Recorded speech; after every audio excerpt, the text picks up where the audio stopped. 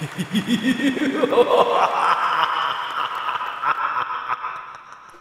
วัสดีครับ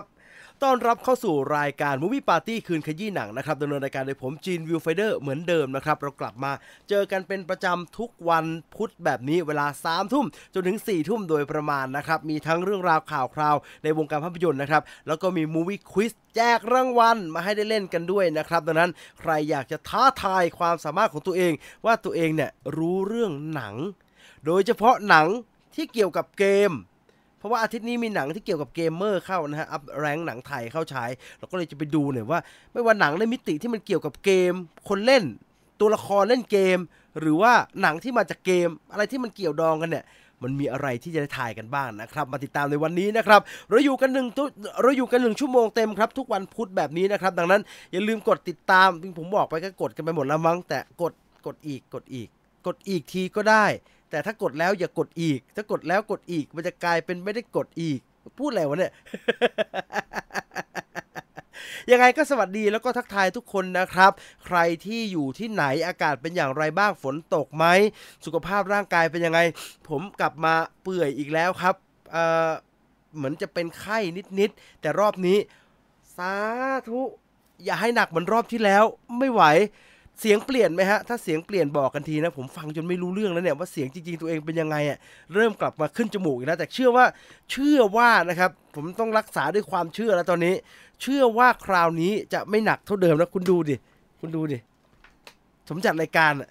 ผมมียาพ่นคอเยอะขนาดนี้ และน้ำอุ่นตลอดเวลาดูดิ มันลืมไม่ไหวจริงๆครับมันป่วยอีกแล้วนะฮะยังไงก็รักษาสุขภาพกันด้วยนะครับฝนตกแบบนี้นะเภสัชทั้งหมอให้ความเห็นว่าเชื้อมันแรงนะครับเป็นทีก็อาจจะหนักหน่อยนะครับดังนั้นก็รักษาสุขภาพตัวเองให้ดีๆกันละกันแล้วผมก็ รักษาสุขภาพตัวเองด้วย ไม่ได้นอนเลยโอ้ตายแต่เกมกูยังเปิดทิ้งไว้เนี่ยสุขภาพก็ไม่ได้นอนก็ไม่ได้นอนการก็ไม่ได้นะครับแย่จริงเลยการเล่นเกมนี่มันติดหนึบจริงนะฮะเมื่อวานเผื่อไป 3-4 ชั่วโมงอ่ะบ้าบอคอแตกอ้าวทักทายกันหน่อยพี่จีนดู House of the Dragon EP 2ยังไม่ได้ดูเลยครับดูเดี๋ยวจะ react ให้นะเดี๋ยวจะต้องปิดละไอ้ PlayStation เนี่ยเดี๋ยวจะต้องปิดละจะได้ดูหนังบ้างทักทายจากพิษณุโลกนะครับทอมซินอักเสบโคตรทรมานเลยนะฮะยังไงก็ดูแล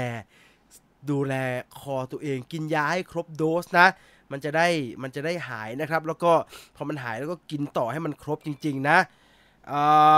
เสียงเปลี่ยนนิดหน่อยฮะนิดหน่อยก็โอเคทีนี้หน่อยก็ยังโอเคอยู่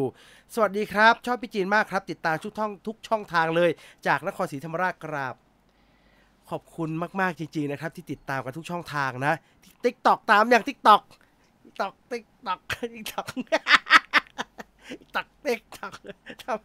ทำไม่ได้อ่ะผมบัดเช็ค TikTok นะผมว่าคุณตุลดูแลเป็นหลักผมก็มีทำคอนเทนต์นานๆทำลงไปทีนึงแล้วคุณตุลเขาดูแลตัดจากตรงนู้นตรงนี้มาลงเป็นหลักแต่ว่า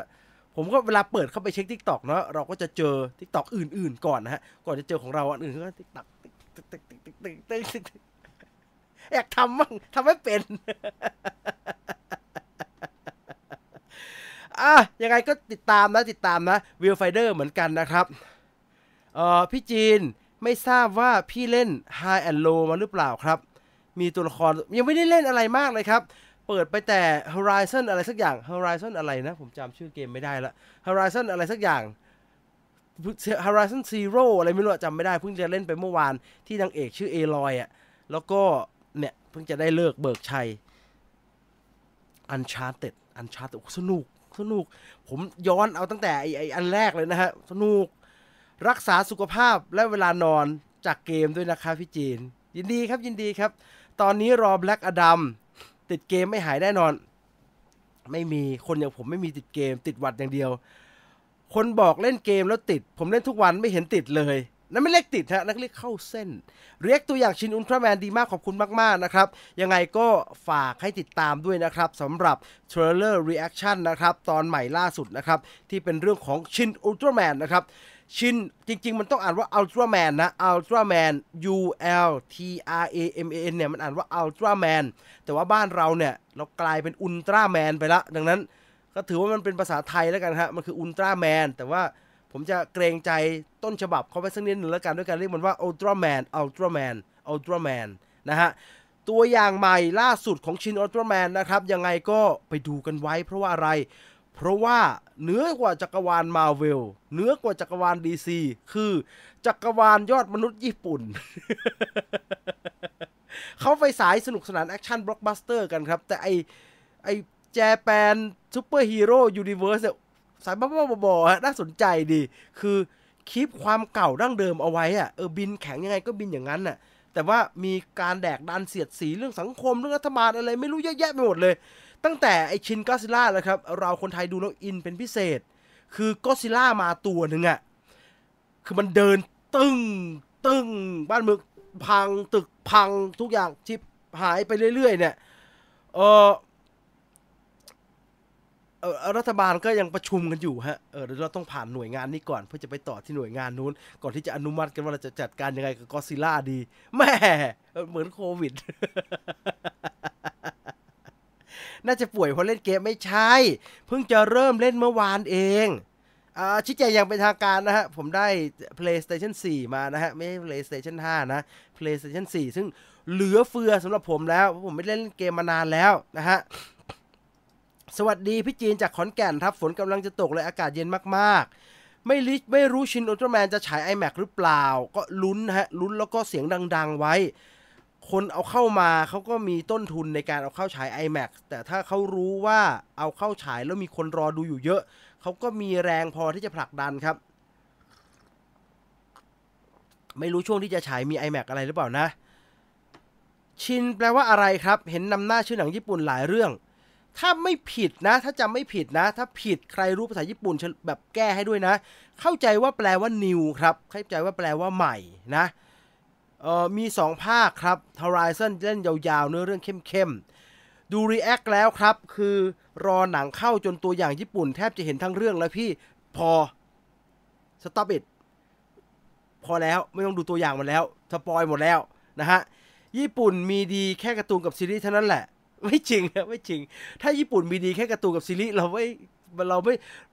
ประวัติพันพึงแบบเมื่อไหร่มึงจะเปิดให้กูไปเที่ยวสักทีมันมีดีเยอะฮะผมไปมารอบผมว่ามีดีเยอะแล้วมีดีเยอะกว่าการ์ตูนซีรีส์แน่นอนฮะอยากกลับไปอย่างน้อยก็มีออนเซ็น ชินอุลตร้าชินก็อดซิลล่าน่าจะมีโอกาสรวมมันอยู่ในจักรวาลเดียวกันครับบอกแบบนี้เลยดีกว่าแต่ว่ามันจะมาไฟกันเมื่อไหร่เนี่ยรอดูแล้วกันญี่ปุ่นถ้าทำอะไรไม่รีบค่อยๆสมัยก่อนทำอะไรผิดทำอะไรไม่ถูกใจแม่โทษเกมหมดเลยเอานะผู้ใหญ่เขาคิดแบบนั้นก็ไม่เป็นไรพอถึงรุ่นเราก็อย่าไปคิดอย่างนั้นก็แล้วกันถ้าคิดว่ามันไม่ใช่จริงๆนะแนะนำ Street Fighter ครับ PS4 และ Avenger ก่อนได้ไหมอย่าเพิ่ง VS เลยแบบปวดนิ้วมีข่าว The Vampire Last Test Vampire ไหมสวัสดีจากเกาหลีใต้สวัสดีเช่นเดียวกันนะครับชินในกรณีใช้คาตาคานะเลยตีความลำบากครับแปลได้ทั้งใหม่แท้จริงพระเจ้าแต่ก็ว่าแปลว่าใหม่ใช่ไหมผมก็ยังมีถูกบ้างวะพี่จีนแคสเกมโชว์เลยยังทำไม่เป็นครับยังทำไม่เป็นเดี๋ยวหายังไม่รู้ว่ามันควรจะเป็นยังไงเล่นไปทั้งเกมเลยเหรอแล้วก็อัดมันตลอดอย่างเงี้ยเหรออยากไปนอนเล่นผมไม่อยากเล่นกับกล้องอย่างเงี้ยเหนื่อยเดี๋ยวขอเล่นแป๊บนึงก่อนนะขอเล่นรอบนึงก่อนเล่นให้มันทะลุก่อนแล้วก็ถ้าจะแคสหรือรีวิวอะไรเดี๋ยวค่อยว่ากันอีกทีเดี๋ยวหาวิธีที่มันถูกจริตเราก่อนฮะญี่ปุ่นมีดีแค่การ์ตูนกับซีรีส์เท่านั้นแหละพี่ต่อกำหมัดแล้ว ชินคาร์เมนไรเดอร์ก็จะมาใช่ดังนั้นฝากเอาไว้ด้วยเทรลเลอร์รีแอคชั่นตัวใหม่ล่าสุดนะครับกับชินอัลตร้าแมนนะครับตบมือวันนี้เริ่มเร็วหน่อยก็แล้วกันนะครับคุณบูมบอกว่า Uncharted 4เลยครับพี่จีนไม่ผิดหวังเกม Adventure ในดวงใจผมขอน็อกคำโบราณมากเลยผมขอน็อก3ตอนแรกนี่ก่อนนะผมมีโรคจิตผมถ้ามันมีก็ต้องเล่นตั้งแต่1มันจะได้เข้าใจถึงของแท้งแต่จุดเริ่มต้นนะพี่จีนมีแพลนจะดูอัพแรงยังไม่อยู่ในแผนครับบอกแบบนี้ถ้าเป็นหนังไทยเนี่ยเรียนตามตรงเอาแบบว่าไม่มีแฟรงกิลี่ไมเดียเลยแฟรงกิลี่ไมเดียพูดตรงๆเลย ถ้าเป็นหนังไทยเนี่ยผมเช็คกระแสก่อนครับผมรอดูก่อนว่าเขาว่ายังไงถ้ามันมีกลิ่นน่าสนใจก็จะไปดูเพราะว่าไปดูแล้วเวลากลับมาพูดถึงเนี่ยเอาตรงๆไม่อยากพูดไม่ดีคือพูดแบบภาษาแบบเพื่อนกันคุยกันนะไม่อยากด่าหนังชาวบ้านเกรงใจเขาก็เหนื่อยทำมันอาจจะผิดพลาดอะไรก็ได้แต่ว่าตามหน้าที่เราก็ต้องว่ากันต่างตรงไปตรงมาเลี่ยงไม่พูดถึงซะจะดีกว่าดังนั้นถ้าไปดูแล้วไม่ได้พูดถึงโอ้เสียเวลาเล่นเกมดีกว่า น็อกเกมได้ถึงครบร่าเลยเกรงใจว่าพี่จีนจะน็อกก่อนเกมนะครับพักผ่อนน้อยพักผ่อนเพียงพอไม่ต้องเป็นห่วงยาเยอะแยะก่อนจะไปข่าวแรกค้นก่อน1 ทีพึ่งโอเคพี่จีนไลฟ์เล่นสดเล่นเกมเลยเดี๋ยวจะรู้ติดเกมเป็นยังไงคุณพยักร้ายทำไมผมจะไม่รู้ว่าติดเกมเป็นยังไงอ่ะก็บอกไม่มีแต่ว่าสมัยมันนานแล้วเท่านั้นแหละโอ้โหเฮ้ยไม่อยากจะเหลาของเราในวันนี้ดีกว่านะครับเอาย้ำแบบนี้วันนี้ยังคงมี Movie Quiz เหมือนเดิมนะครับแล้วก็บอกกันอย่างเป็นทางการครับว่า Movie Quiz วันนี้เราจะเกี่ยวกับเรื่องราวของเกมกับภาพยนตร์ในหัวข้อที่ว่าคุณรู้ไหมว่าไอเทมนี้มาจากภาพยนตร์เรื่องอะไรพูดถึงไอเทมก็ต้องเป็นเกมแต่เป็นเกมที่มีความเชื่อมโยงกับหนังเราจะให้ดูไอเทมที่มาจากหนังที่มาจากเกมหรือหนังที่เกี่ยวกับเกมเหล่านั้นแล้วทายครับว่ามันคือภาพยนตร์เรื่องอะไรวันนี้โค้ด Kahoot ที่จะเข้ามาเล่นเกมกันจะเป็นโค้ดนี้นะครับใครสะดวกอยากจะลงทะเบียนก่อนก็เชิญเข้าไปได้เลยครับเข้าไปได้เลย807350นะครับ807350ลงทะเบียนร่วมเล่นร่วมสนุกกันนะครับจะแจกเป็นเสื้อยืดนะฮะแจกเป็นเสื้อยืดจากภาพยนตร์เรื่องอาชญาเกมนะฮะอัพแรงค์นะฮะทั้งหมด5 รางวัลนะครับทั้งหมด5 รางวัลแจกเป็นเสื้อยืดจากอาชญาเกมทั้งหมด5 รางวัลนะครับดังนั้นผมอ่านถ้ามันถูกต้องเดี๋ยวมันจะพลาดเป็นเสื้อยืดจากภาพยนตร์เรื่อง The Up Rank อาชญาเกมจำนวน5 รางวัลรางวัลละ1 ตัวนะครับดังนั้นร่วมสนุกกันได้เล่นไม่หวังรางวัลก็เล่นได้เช่นเดียวกันพิสูจน์ความสามารถของตัวเองผมเชื่อมาโดยตลอดครับว่าผมทำเกม Kahoot ขึ้นมาเนี่ยเรื่องรางวัลเป็นเรื่องรองจริงๆเพราะผมว่าความสนุกในการร่วมสนุกกันมันสนุกกว่าการไปนั่งชิงรางวัลกันครับรางวัลเป็นเรื่องเล็กๆน้อยๆนอกจากว่าสักวันหนึ่งมันจะมีรางวัลที่จะต้องฆ่าฟันแย่งชิงกันนะครับซึ่งมีไหมมีคุณไปถามคุณตุลมีอยู่เยอะแยะเลยแต่ไม่อยากให้เกิดการนองเลือด เดี๋ยวมันจะจริงจังเกินไปร่วมสนุกกันเข้ามาที่ Kahoot นะครับแต่ใครยังไม่สะดวกร่วมสนุกตอนนี้เดี๋ยวรอเริ่มเล่นเกมเราจะเปิดให้ลงทะเบียนอีก1 รอบนะครับอันนี้เอามาเป็นตัวอย่างบอกทุกครั้งบอกทุกทีเผื่อคนเข้ามาใหม่และไม่เคยเล่นเกมไม่เคยใช้ Kahoot นะครับคุณเข้าไปที่ www.kahoot.it แล้วมันก็จะขึ้นว่าให้พิมพ์เกมพินคุณก็ใส่ไปเลย807350แล้วถ้าอยากจะร่วมสนุกหลังจากนั้นมันจะขึ้นมาให้ใส่เขาเรียกอะไรให้ใส่ชื่อนะให้ใส่ username คุณก็ใส่เป็นชื่อเดียวกันกับชื่อใน YouTube ของคุณนะฮะช่องมันอาจจะมีจำกัดชื่อ YouTube บางคนอาจจะยาวเป็นหางว่าวก็เอาเท่าที่ได้เพื่ออะไรเพื่อที่เราจะได้ยืนยันครับว่าชื่อของคุณที่เล่นเกมแล้วติด1 ใน 5คือคุณจริงๆเอามาเทียบคุณจะได้ใช้ทั้ง YouTube แล้วก็ชื่อ username เนี่ยในการยืนยันว่าฉันคือตัวฉันที่ตอบถูกและเป็นผู้ชนะในเกมจริงๆเพื่อรับรางวัลนะครับผมมีหน้าที่เล่นเกมรับรางวัลติดต่อที่เมเจอร์นะครับติดต่อที่ Facebook Major Group นะครับเพื่อที่จะรับของรางวัลที่คุณได้ในแต่ละสัปดาห์นะครับใครยังไม่ได้ใจเย็นๆทุกอย่างต้องมีกระบวนการนะครับใจเย็นๆร่วมสนุกกันได้นะครับยังไงก็เรียนเชิญทุกคนเข้ามาร่วมสนุกนะครับจะรู้มากรู้น้อยไม่รู้อะไรเลยก็ไม่เป็นไรครับสามารถร่วมสนุกได้ชื่อมันก็บอกแล้วว่าร่วมสนุกไม่ได้ร่วมเอาเป็นเอาตายร่วมก็ต้องสนุกนะฮะสนุกจริงวันเนี้ยผมเปิดเทสเมื่อกี้ผมยังหนุกเลย มาว่ากันที่เรื่องราวของเราในวันนี้ดีกว่านะครับเรื่องแรกเป็นเรื่องของนักแสดงที่ผมว่าเราพูดถึงแกต่อเนื่องมาเป็นเดือนแล้วครับกับนักแสดง คนสำคัญของ DC Extended Universe หรือว่า World of DC ในปัจจุบันครับนั่นก็คือคุณเอซรา มิลเลอร์นั่นเองครับย้อนความกันอีกสักหนึ่งรอบนะครับทุกคนทราบดีว่าเอซรา มิลเลอร์ณปัจจุบันปัญหาเยอะมากๆครับมีกรณีทำตัวไม่ค่อยปกติครับแล้วไอ้กรณีที่แกทำตัวไม่ค่อยปกติเนี่ยมันก็ส่งผลให้เกิดกระแสข่าวจำนวนมากที่เกี่ยวกับผลงานในอนาคตของแกไม่ว่าจะเป็นเรื่องของการตัดสินใจของ Warner Brothers ที่เป็นข่าวลือว่าไม่ว่า The Flash จะดีงามจะควรไปต่อจะประเสริฐขนาดไหนก็จะ Warner Brothers ก็จะไม่ยุ่งกับ Ezra Miller แล้วจะเอาคนอื่นมาแทนเลยรวมถึงกระแสเรื่องอื่นๆที่เกี่ยวกับอนาคตของ Ezra Miller ด้วยครับดังนั้นหลายคนก็รู้สึกครับว่าแกเหมือนจะกึ่งหมดอนาคตไกลๆนะเพราะว่าข่าวไอ้เรื่องเลวร้ายเนี่ยมันรุนแรงมากนะครับโดยล่าสุดเนี่ยกระแสมันค่อนข้างจะตีกลับมาได้พอสมควรครับหลังจากมีกรณีว่าเจ้าตัวออกมายอมรับว่าป่วยจริงแล้วก็อยากจะเข้ารับการบำบัดนะครับกับกระแสความเห็นใจก็เริ่มเกิดขึ้นครับนอกจากนั้นแล้วเนี่ยก็มีข่าวออกมาจากทางตัวแทนของ Ezra Miller ครับว่าเจ้าตัวเนี่ยค่อนข้างจะเครียดครับเพราะว่า Ezra Miller เนี่ยรักตัวละคร The Flash ของเขามากๆแล้วเขาก็เริ่มวิตกอย่างหนักครับว่าไอพฤติกรรมที่เกิดขึ้นกับเหตุการณ์ที่กลายเป็นข่าวทั้งหมดเนี่ยมันอาจจะส่งผลต่ออนาคตในการรับบท The Flash ในหนังชุดของ DC Extended Universe ของ Ezra Miller นะครับล่าสุดมีข่าวที่เป็นความคืบหน้าของกรณีของ Ezra Miller ที่น่าจะ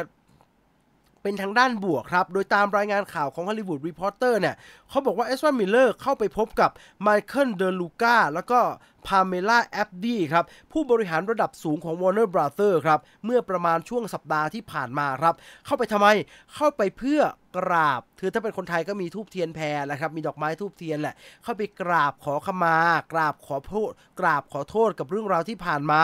แล้วก็ยืนยันว่าหลังจากนี้ตัวเขาจะไม่สร้างปัญหาอีกแล้วก็สัญญาอย่างนี้ไม่ใช่สัญญาอย่างนี้สัญ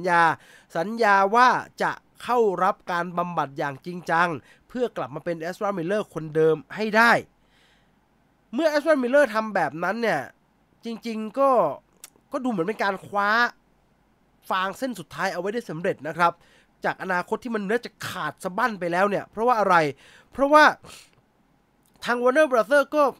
ก็ไม่ได้มีข่าวว่าเขาตัดสินใจแบบเฉียบขาดออกมามากนักนะครับเพราะว่าตัวของผู้บริหารเองเนี่ยก็ให้ข่าวบ่อยครั้งครับว่า The Flash ที่ทำออกมามันดีมากเลยอะโดยข่าวนี้มันออกมาหลังจากกรณีเรื่องราวที่เกิดขึ้นกับกรณีของหนังเรื่อง Batgirl นะครับที่ถูกถอดถอนไปนะ Batgirl ถูกถอดถอนเพราะว่ารอบ Screening Test มันคะแนนไม่ค่อยดีในทางกลับกันแทบจะตรงกันข้ามเป็นแบบฝ่ามือเป็นหลังตีนเลยนะครับ The Flash เองก็มีการฉายรอบ Screening Test ครับโดยกระแสข่าวจากรอบ Screening Test ของ The Flash เนี่ย Hollywood Reporter รายงานว่า Warner Brothers มั่นใจในหนังเรื่อง The Flash มากๆเพราะว่าเวลาต้องบอกแบบนี้เวลา Screening Test เนี่ยเขาก็จะมีเหมือนกับ questionnaire ให้กับคนที่ screening test ทั้งหมดทำคะแนนทำเหมือนทำกันบ้านดีไม่ดีตรงไหนมีปัญหาตรงไหนชอบไม่ชอบช้าอืดอะไรยังไงก็จะได้ลงรายละเอียดแล้วทั้งหมดก็ถูกประมวลออกมาเป็น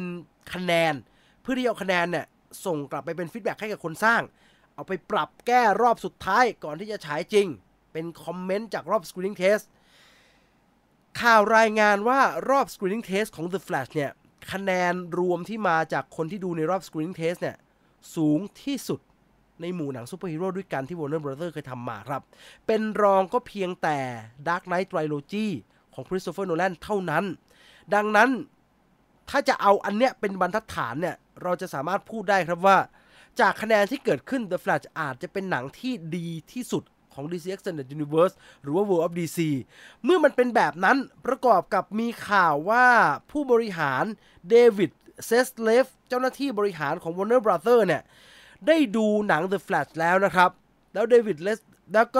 ดเซสเลฟเนี่ยออกมาเหมือนกับมีตัวแทนออกมาให้ข่าวว่าโอ้โหผู้บริหารปลื้มมากหนังมันสนุกมากแล้วมันก็จะกลายเป็นจุดเปลี่ยนคือ Warner Brothers หวังว่า The Flash จะกลายเป็นจุดเปลี่ยนสำคัญให้กับ DC Extended Universe นะครับเอารอดูต่อไปครับว่า ของจริงมันจะออกมาเป็นอย่างไรนะครับกำหนดฉาย The Flash ก็คือ23มิถุนายนนะครับ23มิถุนายนนะครับหนังใช้ทุนสร้าง200ล้านเหรียญสหรัฐนะครับผมว่ามีลุ้นแหละฮะมีลุ้นเพราะว่า DC เนี่ยเหมือนจะไม่ค่อยดีแต่ช่วงนี้เหมือนเป็นขาขึ้นนะฮะเรื่องคุณภาพของงานนะผมหมายถึงเรื่องคุณภาพของงานเพราะว่าหลังจากโจ๊กเกอร์ทำมาแล้วเวิร์ก The Batman ก็ทำมาแล้วก็เวิร์กไอ้ Batgirl เหมือนไม่เวิร์กก็หยุดไปก่อนไอ้ที่รออยู่ทั้ง Shazam Aquaman Black Adam ดูดีหมดเลย The Flash ก็ดูดีมากๆดังนั้นล็อตนี้เข้าใจเลยพอพูดแบบนี้นะผมว่าเข้าใจ Warner Brother เลยว่าทำไมสุดท้ายถึงตัดสินใจว่าBatgirl เอาไว้ก่อนดีกว่าเดี๋ยวโอ้โหเขาดีๆมาเป็นแผงเลยแล้วมาจิ้วๆอย่างเงี้ยจิ๋วๆอย่างเงี้ยไม่เวิร์กอย่างเงี้ยมันจะทำให้ภาพรวมดูไม่ดีดังนั้นก็ต้องปล่อยไปละAquaman The Lost Kingdom Shazam The Fury of the God The Flash Black Adam โอ้โหฟอร์มอย่าเรียกฟอร์มยักษ์เรียกฟอร์มมหึมาล้วนๆเลยนะรอดูครับว่าอนาคตของ The Flash อย่าง Ezra Miller ใน DC Extended Universe จะเป็นอย่างไรนะครับนอกจากเรื่องของตัว Ezra Miller รวมไปถึงกระแสรอบฉาย Screening Test ของ The Flash นะครับยังมีรายงานข่าวจากสื่อต่างประเทศครับอันนี้เป็น Variety นะครับรายงานว่าตามเนื้อเรื่อง The Flash ที่มีการปล่อยออกมาตามรายละเอียดที่เขาพอจะได้ยินมาเนี่ยเขาบอกว่า The Flash จะมาเป็นตัวเคลียร์ปัญหายิบย่อยที่ทำให้ DC Extended Universe เนี่ยไม่เวิร์คครับแล้วก็จะสร้างความเชื่อมต่อให้มันกลายเป็นแบบมัลติเวิร์สที่น่าสนใจนะฮะแต่อาจจะต้องรอดูนานหน่อยเพราะว่าไอ้ Aquaman ก็เลื่อนฉายไปแล้วและ The Flash ก็อาจจะต้องก็มีกำหนดการที่เลื่อนไปด้วยนะครับแต่ไม่เป็นไรของดีรอได้แล้วถ้ามันเวิร์กจริงมันก็จะทำให้ดีใจกับแฟนๆ DC ด้วยนะฮะแล้วนั่นคือ The Flash นะครับหวังว่ามันจะออกมาเวิร์กหวังว่ามันจะออกมาประสบความสำเร็จครับอย่างที่บอกเมื่อสักครู่ครับว่าหนังที่กำลังรอฉายอยู่ของ DC ที่อยู่ใน Warner Brother เนี่ยไม่ได้มีแต่ The Flash ครับอีกหนึ่งเรื่องที่แฟนๆติดตามสนใจเหลือเกินก็คือไอ้ Aquaman ครับเพราะว่า Aquaman ภาคแรกเนี่ยมันสนุกถูกทางผมมากเลยนะ Aquaman ภาคแรกคือนอกจากความเป็นหนังซูเปอร์ฮีโร่มันเจมส์วานมันใส่ความเป็นหนังผจญภัยยังก็อินเดียนาโจนส์นะครับลงมาอยู่ในนั้นด้วยแต่ Aquaman 2เนี่ยหนังจะเข้าปีหน้าจนถึงป่านนี้เหลือเวลาอีกเกือบจะปีกว่าปีนิดปีสัก2 เดือนอะไรอย่างเงี้ยข่าวน้อยมากเลยครับข่าวน้อยมากไม่รู้กระทั่งว่าเรื่องราวมันจะไปในทิศทางไหนโอเคเรารู้ว่า Amber Heard อาจจะน้อยหน่อยเรารู้ว่า King Arm จะกลับมามีบทบาทไอ Aquaman ก็จะแข็งแกร่งขึ้นกว่าเดิมหนึ่งประเด็นที่เขาติดตามกันมากๆก็คือ The Flash มันมีข่าวแล้วเนาะว่ามันจะมีนู่นนี่นั่นกลับมาเต็มไปหมดแล้วตามภาพที่มีการโปรโมทเนี่ยเราเห็นกระทั่งหูแบทแมนของไมเคิลคีตันนะครับที่จะกลับมาในหนังภาคนี้หนัง DC ที่เข้าในช่วงนี้ก็เลยถูกคำถามเยอะครับว่ามันจะมีเรื่องของการแบบ reunion ไหมไอ้ Justice League เนี่ย Justice League ที่แซ็กสไนเดอร์ทำมาแล้วก็บอกว่าข้างในผู้บริหารไม่ค่อยปลื้มนะว่ามันทำให้มีความปั่นป่วนนั่นแหละมันจะกลับมาไหมเราก็ยังอยากเห็นเนาะไอ้ Justice League ทั้งหมดยืนอยู่ด้วยกันเนาะโอ้ไซบอร์กดูลำบากมากเลยไซบอร์กทะเลาะกับค่ายไปแล้วไม่ได้น่าจะได้กลับมาThe Flash กำลังแบร์รี่ อัลเลนกำลังปรับปรุงพฤติกรรมอยู่เผื่อจะได้กลับมา Wonder Woman ยืนพื้นการกระโดดยังอยู่ไอ้ Aquaman ยังอยู่เจสัน โมมัวไอ้แบทแมนผีลูกคนเดี๋ยวก็งอนเดี๋ยวก็ไม่ทำเดี๋ยวสักพักเขากลับมาถ่ายให้อะไรก็ไม่รู้reunion จะเกิดขึ้นไหมใน Aquaman นักข่าวต่างประเทศเขาเสี่ยงตายฮะคือแบบเอาวะเจสัน โมมัวโผล่หน้ามา Red Carpet ของหนังเรื่อง C คือแกมีผลงานทางไอ้ Apple TV Plus แล้วแกก็ต้องไปเดินพรมแดงเนาะมึงเมื่อแกเดินพรมแดงโผล่หน้ามานักข่าวบันเทิงผู้มีกาลเทศะก็เข้ามาเรื่อง C นะเข้ามาเดินพรมแดงภาพยนตร์เรื่อง C นักข่าวผู้มีกาลเทศะมาถึงก็ทิ่มไมค์เจสัน โมมัวเราจะได้เห็นไอ้พวก Justice League กลับมา reunion ใน Aquaman 2ไหมเฮ้ยกูมาเดินพรมแดงเรื่อง C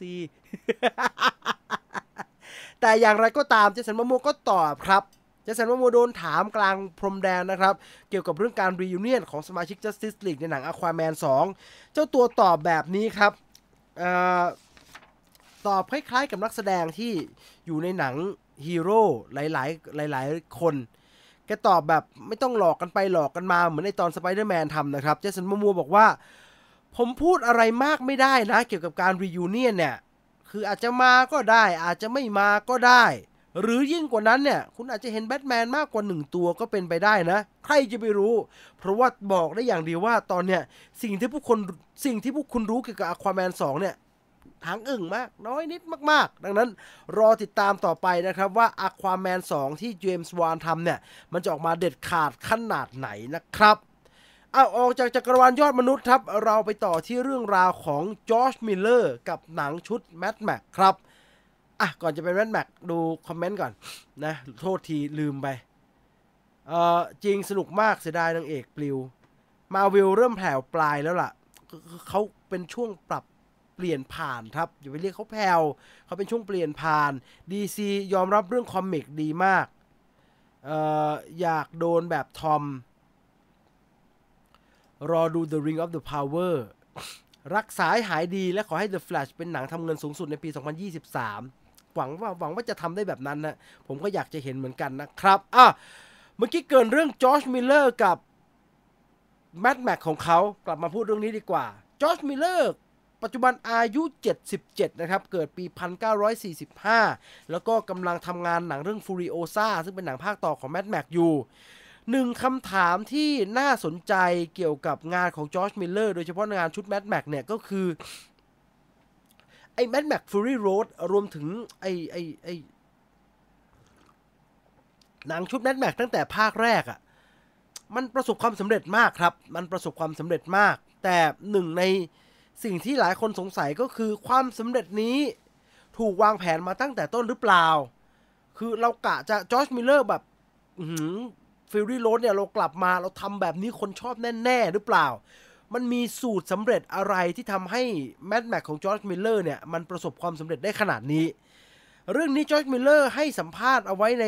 AV Club นะฮะเป็นรายการนะครับ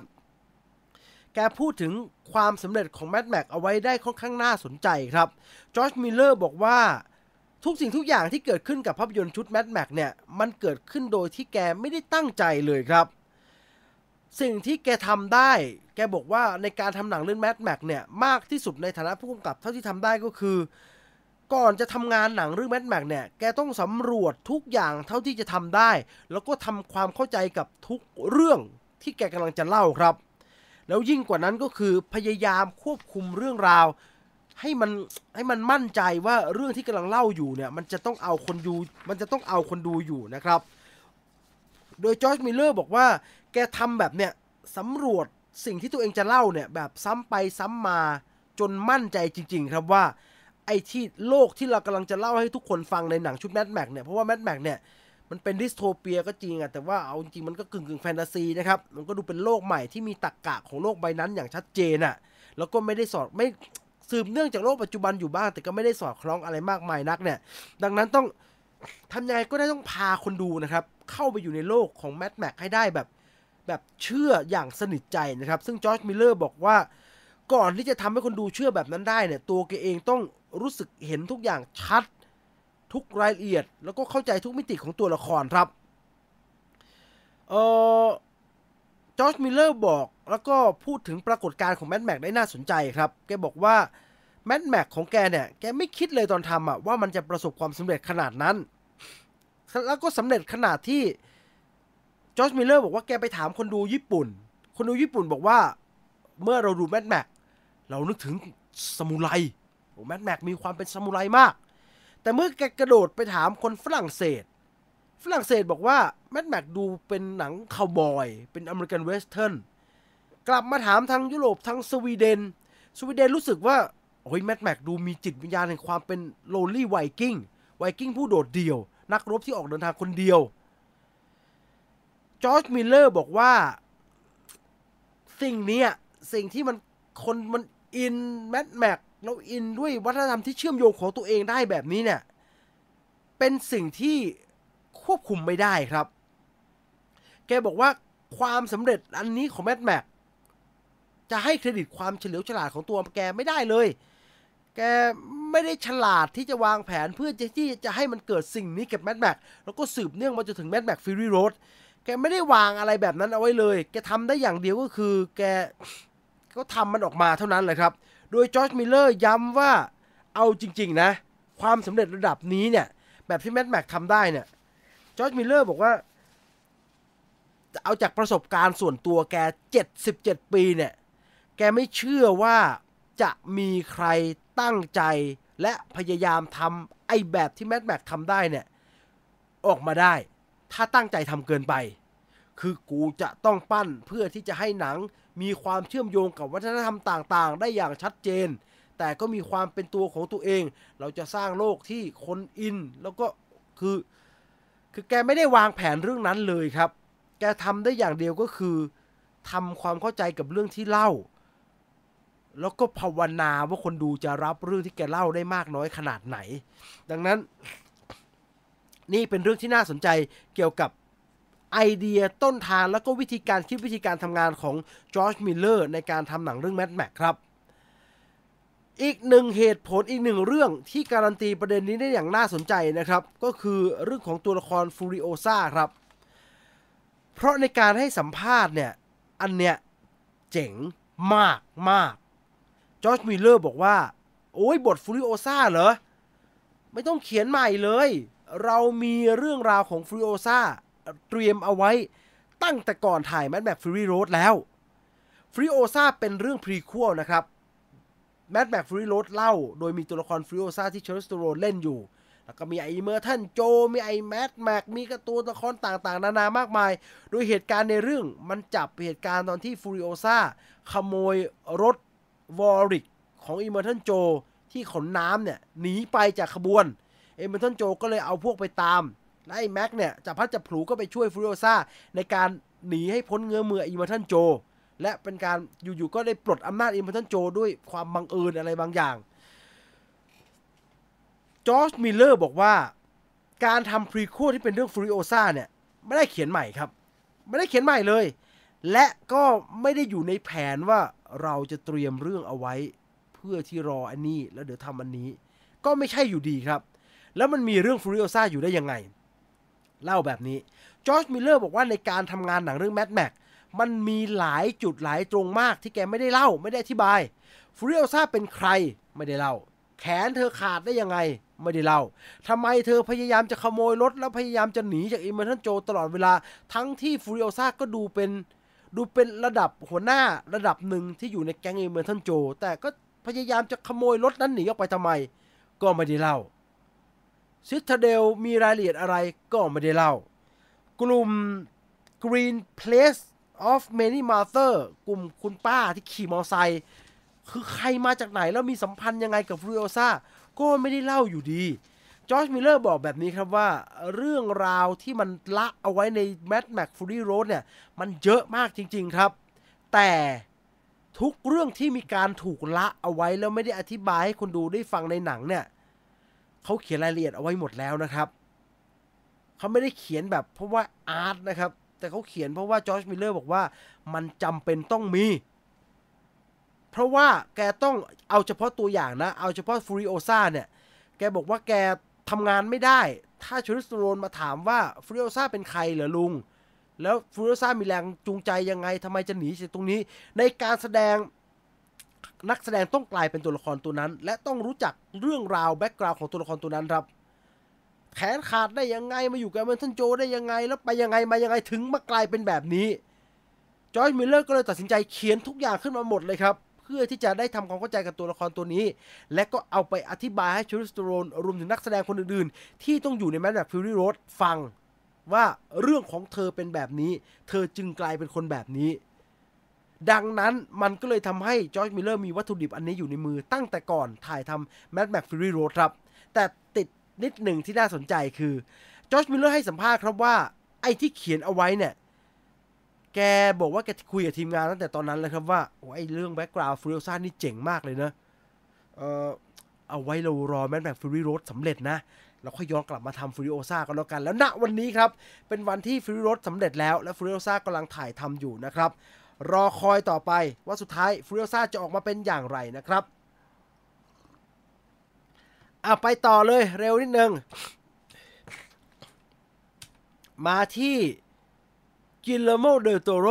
มาพร้อมกับด็อกเตอร์สเตรนเพราะว่าอะไรเพราะมันมีข่าวครับว่ากิลเลโมเดลโตโรเกือบจะได้กำกับด็อกเตอร์สเตรนคนที่เล่าเรื่องนี้ก็คือนีลไกแมนครับนีลไกแมนก็คือคนสร้างครีเอเตอร์หนังเรื่อง The Sandman ซีรีส์ที่หลายๆคนดูกันอยู่นั่นแหละครับตัวแกเองเนี่ยแกเคยเข้าไปคุยกับเควินไฟกีเรื่องที่จะทำด็อกเตอร์สเตรนกับกิลเลโมเดลโตโรแกเล่าแบบนี้ครับแกบอกว่าแกเข้าไปคุยกับเควินไฟกีโน่น2007ก็คือก่อนไอออนแมนฉายก่อน Marvel Cinematic Universe จากสเต็ปแรกจะก้าวแรกมีการคุยกันตั้งแต่ตอนนั้นแล้วครับ10 กว่าปีที่แล้วว่าเราทำด็อกเตอร์สเตรนดีไหมแต่สุดท้ายอย่างที่เราเห็นนะว่ามันก็ไม่ได้ลงเอยที่นีลไกแมนแล้วก็กิลเลโมเดลโตโรเหตุผลเพราะว่าอะไรนีลไกแมนบอกว่าด็อกเตอร์สเตรนที่ตัวแกเองกับกิลเลโมเดลโตโรวางเอาไว้คิดว่าอยากจะทำตอนนั้นเนี่ยมันประหลาดไปหน่อยมันประหลาดไปหน่อยซึ่งตัวแกเองก็รู้สึกเห็นด้วยกับ Marvel ที่สุดท้ายกลับมาทำด็อกเตอร์สเตรนแบบที่เป็นตลาดแบบนี้ไม่เอาแบบประหลาดแบบแกประหลาดแบบไหนนีลไกแมนเล่าเอาไว้นะครับบอกว่าตอนปี 2007 เนี่ยเคยคุยกับเควินไฟกีบอกว่าเราจะทำเรื่องด็อกเตอร์สเตรนกันโดยที่พล็อตกับเรื่องราวที่วางเอาไว้ตอนนั้นเนี่ยแกรู้สึกว่าแกอยากจะให้ด็อกเตอร์สเตรนที่เป็นภาพยนตร์ที่แกทำเนี่ยมันดูใกล้เคียงกับงานของสตีเฟนดิกโก้นักเขียนต้นฉบับครับคือสเตรนจะแก่ๆหน่อยแกก็เลยวางเอาไว้แบบนี้ครับว่าตัวแกกับกิลเลโมเดลโตโรเนี่ยวางเอาไว้ว่าเรื่องราวของด็อกเตอร์สเตรนภาคแรกเนี่ยจะเกิดขึ้นในช่วงปี 1920 แล้วตัวละครสเตรนสตีเฟนสเตรนเนี่ยจะเป็นหมอติดเหล้าแล้วก็โดนเพิกถอนใบอนุญาตอนาคตไม่ค่อยดีสักเท่าไหร่ครับแล้วก็ปี 1920 เนี่ยก็จะเป็นช่วงเวลาที่แกเพาะบ่มแล้วก็กลายเป็น the greatest magician the greatest sorcerer เป็นพ่อมดที่ยิ่งใหญ่ได้แล้วก็ใช้ชีวิตจากวันนั้นนะฮะมาจนถึงปัจจุบันครับประมาณ90 ปีครับเพราะว่าแกอยากให้ตัวละครดร.สเตรนที่วางไว้เนี่ยเป็นแบบแก่ๆแล้วก็เร้นกายอยู่ในสถานที่ที่ไม่มีใครรู้ซึ่งอย่างที่บอกครับประหลาดเกินไปนะเขาก็เลยสุดท้ายก็เลยไม่ได้ทำกันนะครับแล้วก็ออกมากลายเป็นไอ้สกอตต์เดริกสันทำดร.สเตรนเหมือนที่เราได้ดูแล้วก็เป็นเบเนดิกต์ คัมเบอร์แบทซึ่งเป็นผมก็อยากดูครับแบบกิลเลโมทำมันคงประหลาดดีแต่ว่าเป็นอย่างนี้ก็ดีแล้วฮะตอบโจทย์ทางการตลาดมากกว่าไปดูเรื่องของแฮร์รี่พอตเตอร์กันบ้างเรื่องนี้ก็น่าสนใจเพราะว่าอะไรย้อนความแบบนี้ครับว่าช่วงต้นปีที่ผ่านมาช่วงมกราคมปี 2022 ใครเป็นแฟน J.K. Rowling ใครเป็นแฟน Harry Potter ก็ได้ชื่นมื่นกันครับกับคอนเทนต์ทางสตรีมมิ่งที่ชื่อว่า Harry Potter 20 Anniversary Return to Hogwarts ก็คือสารคดีเฉลิมฉลองครบรอบ 20 ปีของ Harry Potter หนัง Harry Potter ครับแคสก็มารวมกันครับดันเนล เรดคลิฟเอมม่า วัตสัน โรเบิร์ต กรินและอื่นๆอีกมากมายก็มารวมตัวกันให้สัมภาษณ์ถึงวันชื่นคืนสุขในการถ่ายทำหนังเรื่อง Harry Potter เราเห็นผู้กำกับเท่าที่เขาพอจะตามได้เราเห็นหลายๆคนที่เกี่ยวข้องกับโปรเจกต์ Harry Potter ออกมาเต็มไปหมดเลยครับเป็นแบบว่าวันชื่นคืนสุขของแฟนๆ Harry Potter จริงๆแต่ที่น่าสนใจก็คือJ.K. Rowling หายไปไหน J.K. Rowling เป็นผู้ให้กำเนิดนะครับผู้ให้กำเนิด Harry Potter เป็นเจ้าของงานเขียนต้นฉบับแต่ไม่มาปรากฏตัวในสารคดี Harry Potter ฉลองครบรอบ 20 ปีไอ้ Return to Hogwarts นะฮะไม่มาครับคนก็ลือกันไปต่างๆนานานะครับว่างอนกันบ้างไม่ประสบความสำเร็จหรือว่าไอ้ล่าสุดมีปัญหาเรื่องแสดงความเห็นอะไรเยอะแยะไปหมดนะครับสุดท้ายณวันนี้ครับ J.K. Rowling ออกมาให้สัมภาษณ์เกี่ยวกับการไม่ได้ไปปรากฏตัวในการครบรอบ 20 ปีครั้งนั้นเนี่ย เหตุผลเธอชัดเจนมากครับเธอบอกว่าเธอไม่ถูกชวนนะเขาโทรมาชวนว่าจะรียูเนียนกันไปไหมเจ๊แกปฏิเสธครับแกไม่ไปแต่แกก็ไม่ได้ไม่ไปเพราะว่าแกอาร์ตหรือว่าอะไรนะครับแต่ JK Rowling ให้เหตุผลที่ฟังขึ้นมากๆเอาไว้ครับ JK บอกว่าเธอฟังโปรเจกต์แล้ว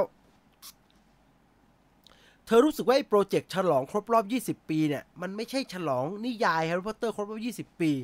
มันเป็นการฉลองภาพยนตร์เรื่องแฮร์รี่พอตเตอร์20ปีมันเป็นเรื่องของหนังมากกว่าเรื่องของหนังสืออะ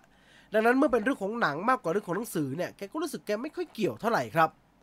แกก็เลยขอไม่ไปดีกว่าแกบอกว่าไม่มีปัญหาอะไรเกิดขึ้นแค่เขาถามมาว่าเจ๊ไปไหมฉันก็ตอบไปว่าฉันไม่ไปดีกว่าเพราะมันไม่เกี่ยวกับฉันเป็นนักเขียนเฉยๆให้คนทำหนังเขาเฉลิมฉลองกันไปก็เท่านั้นเองนะครับแต่ผมว่า JK เครียดอยู่ฮะกำลังคือเรื่องใหม่แกมีส่วนร่วมในหนังมากฮะ Fantastic Beasts คือตอนนั้นมันยิ่งเป็นช่วงแบบหัวเลี้ยวหัวต่อเลยปุกบาลไม่รู้จะยังไงต่อนะฮะดังนั้นสำหรับ JK เองกำลังสร้างผลงานอยู่ฮะรอดูแล้วกันว่างาน Fantastic Beasts จะได้ไปต่อหรือว่าจะกลายเป็นอย่างไรนะครับเอามาดูอัปเดตหนังใหม่ๆบ้างเจอรี่เพย์บัคไฮเมอร์เห็นท็อปกันได้ตังค์เนาะไอ้บัคไฮเมอร์ก็เขี่ยไม่เลิกครับเดี๋ยวก็พูดถึงนู่นเดี๋ยวก็พูดถึงนี่ล่าสุดออกมาพูดถึงภาคต่ออีกละนักข่าวก็ถามนะฮะบัคไฮเมอร์ก็ไม่ได้อยากพูดอะไรมากมายแหละแต่นักข่าวก็ถามว่าเจอรี่จะมีไหมท็อปกันภาคต่ออันนี้ Radio Time ถามนะครับเจอรี่บัคไฮเมอร์บอกว่าผมบอกไม่ได้หรอกครับว่าอนาคตมันจะเป็นอย่างไรถ้าคุณถามผมแบบเนี้ยเมื่อปี686ตอนท็อปกันภาคแรกฉายเนี่ยว่าคุณคิดว่าจะมีหนังภาคต่อใน 2-3 ปีข้างหน้าไหมถ้าเป็นตอนนั้นแกก็คงตอบครับว่ามันก็อาจจะมีนะแต่สุดท้ายเราก็ใช้เวลาประมาณ30ปีครับในการสร้างภาคต่อมันออกมาดังนั้นถ้าคุณถามว่าท็อปกันภาคต่อไอ้ท็อปภาค3ต่อจากท็อปกันมาริกเนี่ยมันจะมีไหมผมก็ตอบได้แบบเดิมแหละครับอันนั้นเป็นเจอร์รี่แบ็คไฮเมอร์นะครับตามมาด้วยงานสปินออฟจาก Fast and Furious ครับอย่างที่เราทราบดีครับว่า Fast and Furious ใกล้จะจบละ Fast X จะเป็น 10.1 แล้วก็ 10.2 แล้วก็จะปิดฉากแฟรนไชส์ Fast and Furious ที่เป็นเส้นเรื่องหลักของครอบครัวโดมินิก โทเรโตหลังจากนั้นก็มีโปรเจกต์มากมายครับสปินออฟนู่นสปินออฟนี่ครับที่ปล่อยออกมาแล้วก็เป็นสปินออฟ Hobbs and Shaw อีกหนึ่งตัวละครที่แหมต้องเรียกว่าขึ้นหม้อมากๆครับก็คือตัวละครของนาตาลี เอมานูเอลนะครับเธอชื่อว่าแรมซี่เนี่ยเข้ามาสู่ครอบครัว Fast and Furious ตั้งแต่ Furious 7 ครับแล้วก็ Fast 8 Fast 9 Fast X ก็แรมซี่ก็อยู่มาโดยตลอดนะครับโดยตัวละครแรมซี่เนี่ยเป็นตัวละครแฮกเกอร์เจ้าของซอฟต์แวร์อัจฉริยะ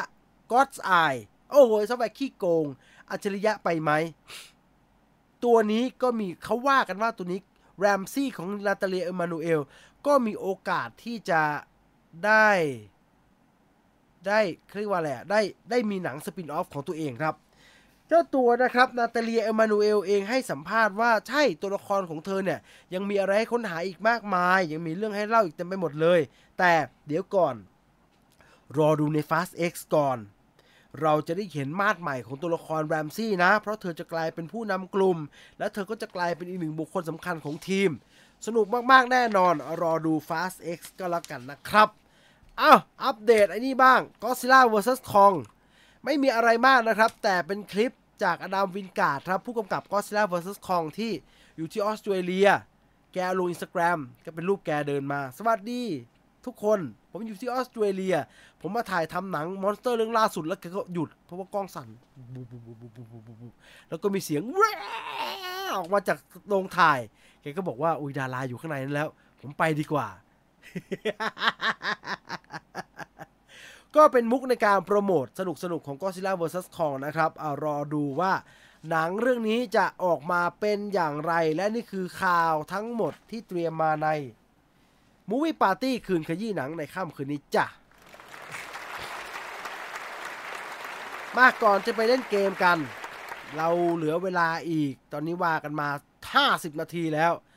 15นาทีทันเหลือเฟือวันนี้เล่นเกมเราชิงรางวัลเป็นเสื้อยืดไม่ใช่นี่มันแจ็คเก็ตยีนเป็นเสื้อยืดจาก The Rank Up อาชญาเกมนะครับโจทย์เขาน่าสนใจ ถ้าสิ่งที่ทำอยู่มันไม่ผิดกฎหมายอ่ะจะไปฟ้องใครได้วะใช่ไหมถ้าทำแชร์ลูกโซ่ทำอะไรแบบนี้มันผิดกฎหมายหรือว่าเอาไอเทมเกมไปหลอกขายคนเนี่ยผิดกฎหมายแต่ว่าไม่ผิดกฎหมายทำยังไงได้อัพแรงนะฮะแต่มันอัพยังไงผมก็ไม่ค่อยเข้าใจนะแต่เกมวันนี้ Movie Quiz ของเราวันนี้นะครับเราจะมาว่าด้วยเรื่องราวของเกมที่เกี่ยวกับหนังที่เกี่ยวกับเกมแล้วจะมาดูกันว่าไอเทมนี้มาจากภาพยนตร์เรื่องอะไรนะครับเข้ามาหลังจากสัก200แล้วกันนะฮะระหว่างนี้ขอพักแป๊บนึงเหนื่อยเหลือเกินพูดมา50 นาที ใช่เรายังไม่รู้เลยว่าตัวร้ายที่เป็นไอตัวดำๆมืดๆในฮอปเป็นชอนมันทำอะไรกันแน่ใช่ผมก็อยากรู้เหมือนกัน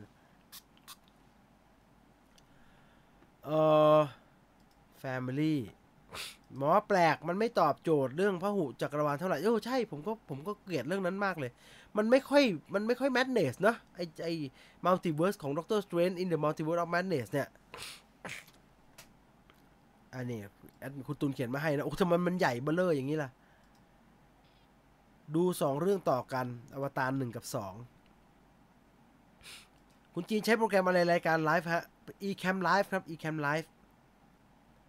ขอยากๆนะง่ายๆตอบไม่ได้รอดูเบอร์ดี้รอดู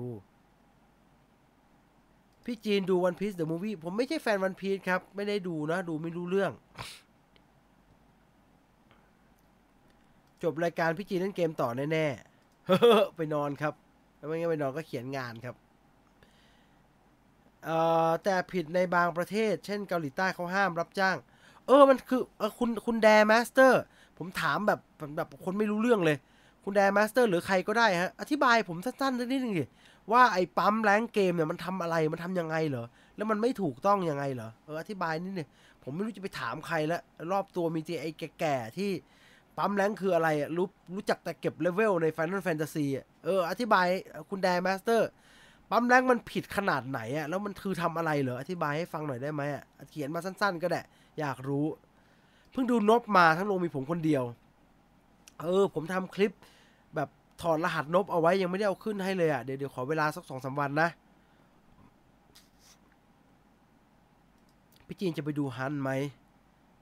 เอาง่ายๆยากๆตอบไม่ได้ครับพี่จีนสุกนี้ไปดูเรื่องอะไรเผื่อจะไปดูมาก่อนอยากได้เรื่องอะไรครับคุณจีนยังดู WWE ไม่ได้ดูนานมากแล้วครับเพราะผมรู้สึกว่ามวยปล้ำรุ่นใหม่มันแปลกๆนะฮะมันไม่ชินมันเรื่องเยอะเกินมันไม่เหมือนตอนเด็กๆที่ดูที่มันเน้นแมตช์กว่านี้เอออย่าอธิบายอัพแรงด้วยภาษาเกมสิฮะอ่านไม่เข้าใจครับเอาอธิบายด้วยภาษาไทยธรรมดาไทยบ้านๆนะฮะเหมือนสายเปครับเทพทรูเนี่ยไม่เข้าใจเลยฮะอ่านไม่รู้เรื่องเลยเอาภาษามนุษย์นะฮะเอาภาษามนุษย์เออรับจ้างโปนปั๊มแรงไม่รู้ไม่เข้าใจเปิดบอทเอานี่น้องเบอร์ดี้นี่โอเคปั๊มแรงเหมือนให้คนเก่งๆมาเล่นตัวละครเราแทนครับจะได้อยู่ยศหรือว่าระดับสูงไม่เป็นนั้นมันเป็นไรเหรอฮะมันเป็นเรื่องใหญ่เรื่องโตเหรอหรือมันไม่ควรสมมุติว่าผมไม่ได้แข่งไม่ได้แข่งแบบไม่ได้คือแข่งอยู่แข่งแบบแข่งทัวร์นาเมนต์แล้วเป็นแข่งจากที่บ้านออนไลน์แข่งอันนั้นเอาคนอื่นมาเล่นแทนไม่ได้ผิดแต่แบบผมเล่นที่บ้านนะฮะผมก็เล่นไปแล้วก็มึงเก่งมึงทำให้กูแป๊บนึงดิอย่างเงี้ยมันผิดขนาดนั้นเลยเหรอสิ้นสุดการรอคอย PS4 ปั๊มแรงคือจ้างเพื่อนทำการบ้านครับพี่จีนเมื่อก่อนเราก็ทำไม่ใช่เหรอฮะแบบสมมุติเราผ่านตรงนี้ไม่ได้สักทีเราก็จะส่งจอยไปให้ที่อยู่ข้างหลังเฮ้ยพี่ผ่านให้หน่อยดิไม่ผ่านนาทีตรงเนี้ยแล้วเขาก็กระโดดดึงให้อย่างเงี้ยฮะมันผิดไหม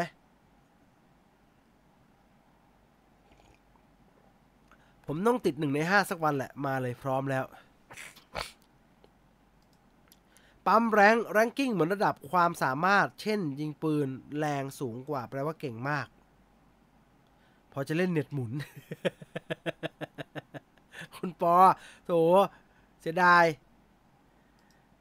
เอานะเดี๋ยวมันจะดีนะเดี๋ยวมันจะดีใจเย็น ปั๊มแรงคือการให้คนเก่งกว่าเล่น ID เราเพื่อให้แรงใน ID เราสูงขึ้น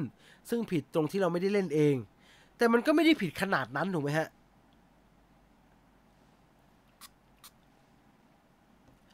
พี่จีนครับขอถามหน่อยมาเวลคืนดีกับเอดริสเอลบาแล้วเหรอครับไม่แตกไม่หักนะฮะไม่แตกไม่หักแค่เอดริสเอลบาก็บ่นนิดหน่อยแล้วฮะตอนที่ต้องกลับมาถ่ายซ่อมไอ้สักอันหนึ่งอ่ะคือแกถ่ายหนังซีเรียสอยู่แกกลับมาถ่ายนี่แกก็เหนื่อยเนาะรับจ้างเล่นแทนนั่นแหละเหมือนจ้างคนเล่นในสนามเล่นที่ยากโดยที่เราไม่ต้องเล่นแล้วถามในวงการเกมนะครับที่เล่นอยู่ในโลกเดียวกันเนาะมันเป็นแบบออนไลน์แล้วมันก็เล่นแบบอยู่ในแบบโอเพนเวิลด์เดียวกันเนี่ยมันเป็นเรื่องแบบโอ้โหเลวร้ายขนาดนั้นไหมฮะให้คนอื่นเล่นให้เพื่อให้แบบเฮ้ยผมจ้างพี่เล่นสักอาทิตย์ได้ไหมตัวละครผมจะได้เก่งๆเดี๋ยวผมจะค่อยกลับมาเล่นเองตอนที่มันเก่งแล้วขี้เกียจเล่นมันเล่นยากอย่างเงี้ยมันเหมือนโกงค่ะแบบไม่ได้ใช้ความสามารถตัวเองคนที่มีตังค์เยอะแต่เล่นไม่ค่อยเก่งเลยจ้างคนเล่นเก่งมาเล่นให้ส่วนใหญ่เอาไปอวดคนอื่นเฉยๆคือมีตังค์เยอะแบบมันเติมแบบเกมที่มันเติมได้เยอะๆฮะซื้อนี่ได้อะอันนั้นไม่ก็ไม่โกงใช่ไหมพี่จะไม่สบายอีกไม่ได้นะครับมันไม่ได้นะมันเป็นไปแล้วนะฮะมันป่วยอีกแล้วอ่ะหวัดไข้หวัดเด็กนี่มันแรงมากเลยนะฮะติดมานี่เหนื่อยมากเลยทุกครั้งเลยปั๊มแรงพอจับคู่กันแล้วเจอพวกปั๊มแรงแล้วกากทำให้ทีมเราแพ้ครับมีคนซีเรียสเยอะอ๋อฝีมือการเล่นอยู่ในระดับต่ำแต่แรงของเราปั๊มมาอยู่ในระดับสูงเล่นกับคนเก่งเป็นภาระต่อทีม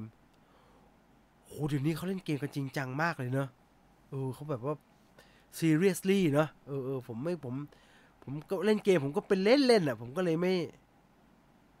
พี่จีสงสัยเหมือนผมเลยเรื่องปั๊มแรงมันต้องเทคเกมเป็นซีเรียสก่อนถูกไหมฮะเราถึงจะเข้าใจว่าปั๊มแรงเป็นเรื่องแบบเรื่องไม่ได้อะเพราะการปั๊มแรงจะไม่ได้ตามความสามารถจริงๆของผู้เล่นเวลาไปเล่นจริงๆจะสู้กับคนที่ก็ไม่เป็นไม่เอาแล้วกันพาเข้าไปตีเก็บค่าประสบการณ์ให้ตัวละครเก่งขึ้นให้กับตัวละคร ID ที่ลูกค้าจ้างหรือว่าพา ID ตัวละครลูกค้าไปสู้ด่านสูงๆเพื่อไต่ระดับเร็วขึ้นผิดเพราะเขาใช้เป็นเกรดเกรดคัดคนแข่งขันระดับประเทศโอเคอันนี้เก็ตเข้าใจได้แต่ให้คนเก่งๆพาไปมันก็ไม่ถูกนะเหมือนเราพาจะไปขึ้นเอเวอเรสต์เราก็ต้องให้ไอ้พวกไกด์ท้องถิ่นพาขึ้นไปถูกไหมฮะถ้าไม่ถึงกับใช้โปรแกรมโกงในการเล่นก็ไม่ผิดมากครับเด็กอันนี้ไม่เอาสิฮะอันนี้ขโมยเงินอันนั้นมันเป็นอีกเรื่องแล้วฮะมันเป็นอีกเรื่องผิดประเด็นนะผิดประเด็นปั๊มแรงหลอกเอาไอดีก็มีโอ้เขาซีเรียสเนาะเขาซีเรียสกันผมเกมเดี๋ยวนี้เขาไม่ได้ให้ผ่อนคลายครับเครียดกว่าเดิมผมไม่รู้ฮะผมไม่ได้อยู่ในวงการเกมนะตลาดรายได้เกมสูงจริงจังครับเกมออนไลน์เหมือนกับเกมเล่นไปพร้อมๆกันอ๋อแรงสูงกากเยอะมันมีเรื่องแบบดูถูกดูแคลนกันเยอะนะมันเป็นสังคมที่เป็นอีกแบบนึงอะเข้าใจยากอยู่เหมือนกันนะถ้าเกิดไม่ได้เล่นจริงๆจังๆนะซึ่งผมต้องถามอะเพราะว่าผมไม่เข้าใจมันสีเทาแล้วแต่กฎของเกมนั้นว่าจะเข้มขนาดไหนมันส่งผลต่อการเล่นชิงรางวัลหรือลงทีมเหมือนเราไปให้เขาแบกเราแข่งรวมทีม5-4เล่นสามารถมี1ไม่เข้าแต่สิ่งที่ตามมาคือมันเป็นธุรกิจมีเรื่องเงินพนันเข้ามาเกี่ยวข้องย่อมมีเรื่องมาเฟียซีเรียสเหมือนแต่มันไม่ใช่ทำงานนะฮะมันเล่นเกมนะครับคือถึงบอกไงว่าเราต้องคิดว่าเกมเป็นเรื่องซีเรียสก่อนถูกไหมมันถึงจะเข้าใจเรื่องนี้ว่ามันเป็นเรื่องซีเรียสมันเป็นเฉพาะเกมออนไลน์ครับพี่จริงจังกันมากทุกวันนี้ผมว่าไอ้น้องเบอร์ดี้เนี่ยอธิบายอะไรเข้าใจดีวะ ว่างๆจะชวนมาจัดรายการด้วยนะผมอยากทำรายการเรื่องแบบว่าเด็กวันนี้เขาไปถึงไหนแล้วอะทำให้คนแก่ดูฮะทำให้คนแก่ฟังว่าอัปเดตคนแก่ให้หน่อยสิเด็กๆมันไปถึงไหนแล้วคนแก่ตามไม่ทันเนี่ยน่าสนใจนะอยากเล่นคาฮูดแล้ว200แล้วไปพร้อมเราจะไปเล่นเกมกันย้ำแบบนี้ตอบให้เร็วตอบให้ไวตอบให้ถูกและแต่ละคำถามมีเวลาเพียงแค่10 วินาทีเท่านั้นนะครับ10 วินาทีเท่านั้นตอบเร็วๆเพราะว่าตอบช้าคุณจะได้คะแนนน้อยกว่าคนที่ตอบเร็วตอบช้าถูกทุกข้ออาจจะได้คะแนนน้อยกว่าตอบเร็วผิดข้อถึง2ข้อจริงๆดังนั้นไปพร้อมไปได้เกมของเราในวันนี้นะครับมาภายใต้หัวข้อไอเทมนี้มาจากหนังเรื่องอะไรพร้อมแล้วเราไปพร้อมๆกันข้อที่1ครับดาบพูดว่าดาบก็น่าจะทายได้แล้วนะแล้วดาบอันนี้ก็ช่างเป็นเอกลักษณ์เหลือเกินแม่มีเขี้ยวแหลมๆข้างบนด้วยเรื่องอะไรครับ Dragon Quest Warcraft Monster Hunter Diablo ใช่ครับมันมาจาก Monster Hunter นั่นเองนะครับFirework เป็นอันดับ1นะครับด้วยคะแนน881คะแนนนะครับตามไปข้อที่2แว่น VR อันนี้มาจากภาพยนตร์เรื่องอะไรโอ้ยหมูเหลือเกินอันนี้เรียกว่าแจกแต้มแถมแต้มนะครับใครตอบไม่ได้ล็อกเอาท์ไปเลยก็ได้นะ Ready Player One ถูกต้องครับอันดับ1ยังเป็นของ Firework นะครับเราจะไปเร็วเลยครับวันนี้เราจะไม่รอช้าครับลิงที่เห็นในภาพมาจากภาพยนตร์ที่มาจากเกมเรื่องอะไรแม่น่ารักเชียวรูปนี้ชูนิ้วกลางให้พระเอกด้วย คำตอบที่ถูกต้องก็คือ Rampage ถูกต้องครับงานของ The Rock Dwayne Johnson นะครับอุ้ยตกไปแล้ว CNEE นะฮะขึ้นมาเป็นที่1แทนนะครับ CNEE เป็นที่1ซึ่งตอนนี้อันดับขึ้นลงง่ายมากนะครับเครื่องแบบทีมเครื่องแบบนี้มาจากภาพยนตร์เรื่องอะไรมาตอบมาไปเร็วนะครับบอกแล้วไปเร็วนะง่ายนะวันนี้ไม่ยากนะใช่ครับมาจาก Mother Gamer ครับเกมแม่นะครับ CNEE ยังอยู่ที่1ใครมาช่วยเอามันลงไปทีฮะอ่านชื่อยากเหลือเกินไปข้อที่5ครับเสื้อเชิ้ตสีฟ้าเครื่องแบบของตัวละครจากหนังเรื่องอะไรตัวนี้โอ้ง่ายเหลือเกินติดอยู่บนหน้าอกด้วยซ้ำไป ตอบได้ผมว่าไม่มีใครผิดแล้วนะข้อเนี่ยใครจะผิดวะใครจะไปตอบฟรีวิลลี่ใช่ครับมันคือเสื้อยืดของกายในหนังเรื่องฟรีกายครับคุณแนสถามว่ารหัสอะไรรหัสอยู่807350ครับ807ดูตามคุณตูนโพสให้กันแล้วกันนะครับไปข้อต่อไปได้เลยครับ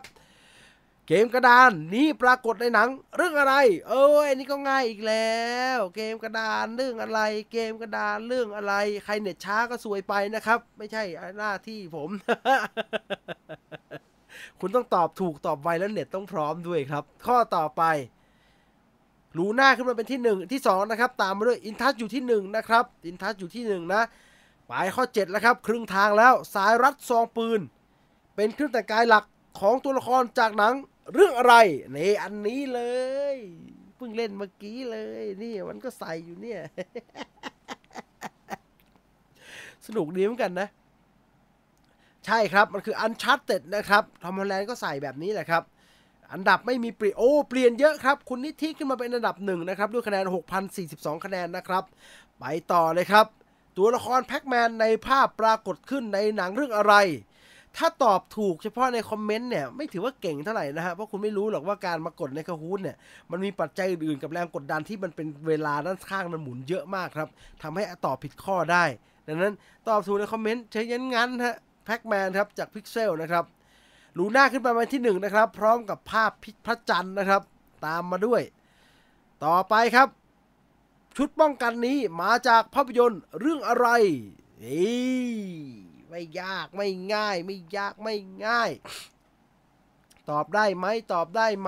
หมดเวลา Ender's Game นะครับ Ender's Game ก็เล่นเกมเหมือนกันนะเล่นเกมเอาชนะด้วยต่อมาครับอันนี้ทิขึ้นมาเป็นที่1นะครับคุณนิธิขึ้นมาเป็นที่1ไปต่อครับข้อที่10ครับค้อนกับเข็มขัดเป็นอุปกรณ์ประจำตัวจากตัวละครในหนังเรื่องอะไรนี่แหละ ยากไหมไม่ยากนะถ้าใครเคยดูไม่ยากอะแต่ว่าถ้าไม่เคยดูนะคะแนนคุณจะล่วงไปอยู่อันดับ200กว่าได้เลยนะครับ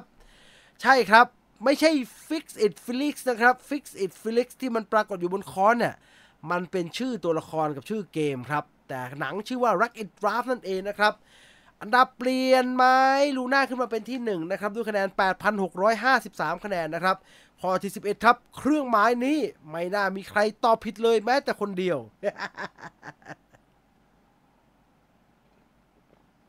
จากภาพยนตร์เรื่อง Resident Evil ถูกต้องครับลูน่าตกไปที่2คุณนิธิขึ้นมาแทนนะครับเชื่อว่าคุณนิธิตอบเร็วกว่านะครับอุปกรณ์นี้มาจากภาพยนตร์เรื่องใดโอ้โหอันนี้ก็หมูมากเลยนะวอลอีไง อุปกรณ์อันนี้มาจากภาพยนตร์เรื่องอะไรมีคนตอบโปเกมอนเยอะเหมือนกันนะแต่จริงๆภาพยนตร์มันชื่อว่า Detective Pikachu นะครับ Detective Pikachu ครับ2อันดับแรกยังอยู่กับที่นะครับตามมาด้วยข้อที่13ครับเหลือ13 14 15 3ข้อสุดท้ายครับหน้ากากคู่นี้เอามาหน้ากากคู่นี้มาจากหนังเรื่อง Mortal Kombat นะครับส่วนใหญ่ก็ตอบถูกนะครับโอ้โหคุณเมื่อกี้ตอบลูน่าตอบผิดแน่เลยล่วงไปไกลเลยคุณฟริก PG ก็เลยขึ้นมาแทนนะครับเป็นอันดับ2นะครับ 11,061 คะแนนในขณะที่อันดับ1 11,206 คะแนนนะครับข้อที่14ปืนคู่หมูมากเราจะใช้คำว่าปืนคู่หมูมากคู่นี้เป็นของตัวละครจากภาพยนตร์เรื่องอะไรอินเดียนาโจนใช้ปืนเดี่ยวนะฮะปืนโบราณด้วยใช่ครับ Tomb Raider ครับและข้อสุดท้ายครับโอ้โหชี้ชะตาผมว่าข้อสุดท้ายเนี่ยทำอันดับเปลี่ยนเยอะเพราะว่ายาก เปลเรือลำน้อยลำนี้มาจาก Horizon Zero Dawn The Last of Us Resident Evil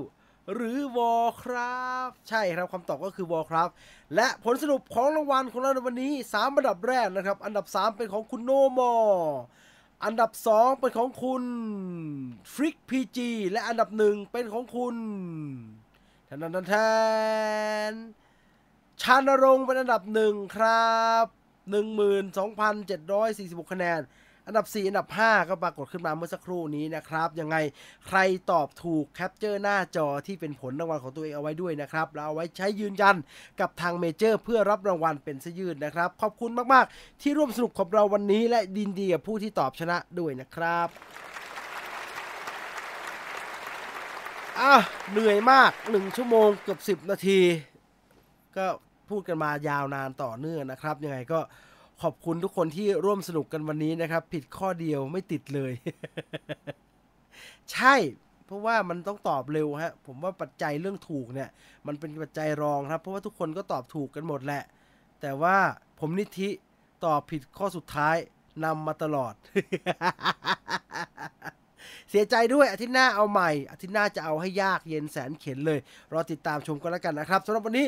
หมดเวลาแล้วสำหรับ Movie Party คืนขยี้หนังในคืนนี้นะครับสัปดาห์หน้ากลับมาเจอกันใหม่ 3 ทุ่มจนถึง 4 ทุ่มโดยประมาณที่ YouTube Major Group นะครับกดติดตามกดกระดิ่งกิ้งเอาไว้ด้วยแล้วกันนะครับวันนี้ขอบคุณที่ร่วมสนุกแล้วก็อยู่กันมาตลอดชั่วโมงกว่าๆนะครับผมจีนวีเฟเดอร์ลาไปก่อนนอนหลับฝันดีลาตรีสวัสดิ์ทุกท่านนะครับไปแล้วครับสวัสดีครับตบมือ